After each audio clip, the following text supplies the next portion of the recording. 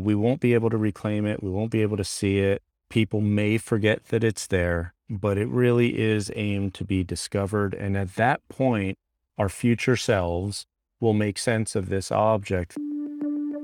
Welcome to Science with a Twist, a podcast for curious people who enjoy exploring how science impacts our daily lives.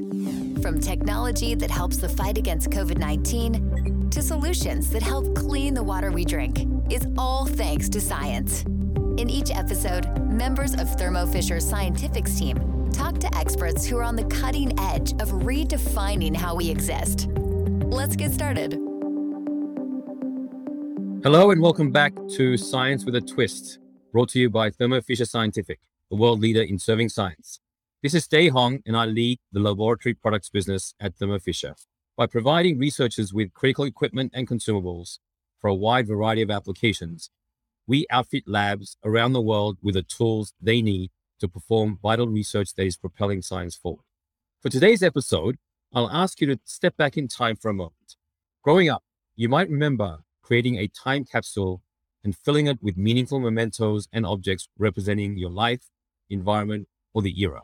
You probably buried it in the backyard or a secret location for future generations to discover. Today, I'm joined by Dylan Vittone, Mark Baskinger, and Matt Zwicker, a team of talented artists from Carnegie Mellon University who are behind one of the ultimate time capsules, the mysterious and innovative Moon Ark. Today, we'll be discussing what the Moon Ark is, the rigorous design and development process that prepared it for a long journey to space this fall, and the role that the laboratory products team played in making this journey a reality. Described as half conceptual art project and half time capsule, the Moon Ark aims to represent a current depiction of the planet and its people for humans to discover and learn from in a distant future. First started in 2008, the project has grown to include 60 team members from 18 institutions and over 250 contributing artists, designers, educators, scientists, engineers, choreographers, poets, writers, and musicians. So thank you all for joining us today. So Mark, can you tell us a bit more about how the Moon Ark got its start and how you all ended up involved? Sure. The Moon Ark began around 2008, late 2008, early 2009 as a conceptual project that would join Carnegie Mellon's first attempt at building a lunar lander to go to the moon at that time, 2012. And it was originally seeded by the Google Lunar X Prize. We were one of the competing teams that over the years did rather well with seed funding and support, enough support such that CMU was able to spin out a new company called Astrobotic, which is a private spacefaring agency located in Pittsburgh. And so Astrobotic became the carrier, the designer of a lunar lander that would take commercial and academic and all sorts of private payload to the moon, while its main mission was to create this ferrying operation to move between the surface of the Earth and the surface of the moon in a consistent basis, more like a shuttle. The payloads, which we were one of, are going there for scientific or cultural purposes. And so the Moon Ark was a conceptual idea concocted by a few faculty members here, namely some pioneering faculty members, Red Whitaker in the Robotics Institute and Lowry Burgess, former dean of the College of Fine Arts. And their thought was that if Carnegie Mellon were to go to the moon, that it can't just be the sciences and the technologies and that side of campus represented, that surely the arts would have something to contribute. And with that open prompt came a large call for participation, lots of inquiry and exploration, and a lot of dead ends. When you are given the moon, lots of people show up and would love to participate, but the realities of getting to the moon and meeting space worthiness and requirements are incredibly challenging. So with our group, the Moon Ark concept was the most viable and seemed to be the most poetic for this initial voyage. So I joined the team in late 2009, working closely with Lowry. And shortly after that, Matt and Dylan joined as well. The three of us teach together in the School of Design at Carnegie Mellon. So this was a natural pairing for us to, you know, bring people who already work closely together to work even closer together for a few years of intense conceptualization and development. What we learned early on in the project was that the moon was not 4 years away at that point, but it was a TBD destination. So as Astrobotics spun up from Carnegie Mellon and became a viable institution, the Lunar X Prize sort of fizzled. The teams that were competing and made it to the later stages sort of bowed out because of the technical requirements and the aggressive time frame. But again, the seed funding got us to a point where Astrobotics spun up, initiated some rover projects on campus, and allowed us to conceive of the Moon Arc. And since then, that was roughly 13 or 14 years ago since its inception. Yeah, so it was a project that was indefinite, but the three of us had, along with Lowry, a very accelerated time frame. So by 2015, we were fully conceived, fully built, actually, and ready to be installed on the lander. Awesome. So Dylan, what can you tell us about the actual design of the Moon Arc? How can something so small capture all of what Earth has to offer today, and how did you decide what should be included? Yeah, it was incredibly tricky, paralyzing at times, just the responsibility. And we realized early on that there was going to be things left off, and we just couldn't, be accountable for everything. The analogy we oftentimes use is moving through a city, and that idea of you might hear some different languages, or smell poetry, or like so moving through kind of a complicated space and making this sensorial kind of experience of what it's like to be on Earth now. So the Moon Arc is essentially four different, quite small chambers. So we have a total of 9 ounces that's divided over four different chambers. The size is a little smaller than half of a Coke can as far as like scale goes. And there's four different chambers to kind of speak about the complexity of being a human now. So the first chamber is loosely kind of about the Earth, specifically, it's the most kind of representational kind of where we're from. So there's rock samples, there's plankton, so very descriptive of the Earth right now. The second chamber is what we call the metasphere. So it's kind of the space in between the moon and the Earth and how we build connections as human beings now. The third chamber is about the moon, and the moon being this aspirational kind of creative muse for so many of us. And the fourth chamber, sorry, is kind of the ether, and it's kind of everything past the moon. So getting into kind of existential questions and things that we don't fully understand as, humankind right now. So there's four different chambers, and each chamber has kind of consistent components. So there's an aluminum cage that wraps around all the valuable contents. There is murals that go around that essentially create a basket with imagery on it. There are sapphire discs that have been laser engraved with platinum. And there is gold bezels that kind of hold content from the Earth. So maybe a perfume, and maybe sap from different trees from around the world. Maybe there's water from the different oceans. Maybe so a variety of different kind of earthly samples. So there is the cage, there is murals with imagery, there is laser kind of nanoscale laser etching on sapphire discs. And then there is what is called the stanchions that are beautiful, kind of exquisite sculptural art made by Mark Rooker. So each of the four components are kind of made up of each of these four chambers are made up of those four different components. Wow. It's amazing what your team's already accomplished through this program. I mean, we were really excited by the opportunity to get involved and marry our scientific expertise with your team's artistic prowess to make sure that this beautiful yet fragile device makes it to space intact. So Dylan, can you speak to this partnership from your end and the significance of marrying art and science for this landmark project? Absolutely. So we've been working on it for a long time, and we very much went into it as like creating this aspirational, beautiful objects that we would then give to the moon, like give to the moon and gift to the moon. We want it to be beautiful. We want it to be aesthetic. We want it to be really just a beautiful object. So we went about making it with no real like knowledge of what it was going to take to get it there. So, do anything in the world you want. And so we did anything in the world we wanted to.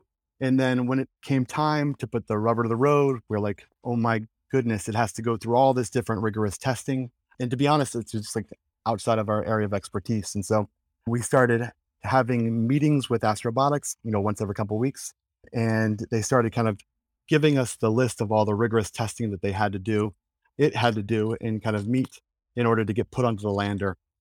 And it's kind of comical in a lot of ways that like we would have this elaborate object with water or sap or pollen or, all these things that they might be looking for right next, like they're actually might be sending up devices to the moon to look for similar things. And so our project couldn't fail, endangering everybody else's projects around us. So we had to do a whole lot of rigorous testing and just wasn't in our purview. It wasn't in our expertise. And so we had to reach out to partners, and we happened to have a student, Denai, who was one of my favorite students that I've ever had. She's just like this phenomenal student that was working at Thermo Fisher at the time.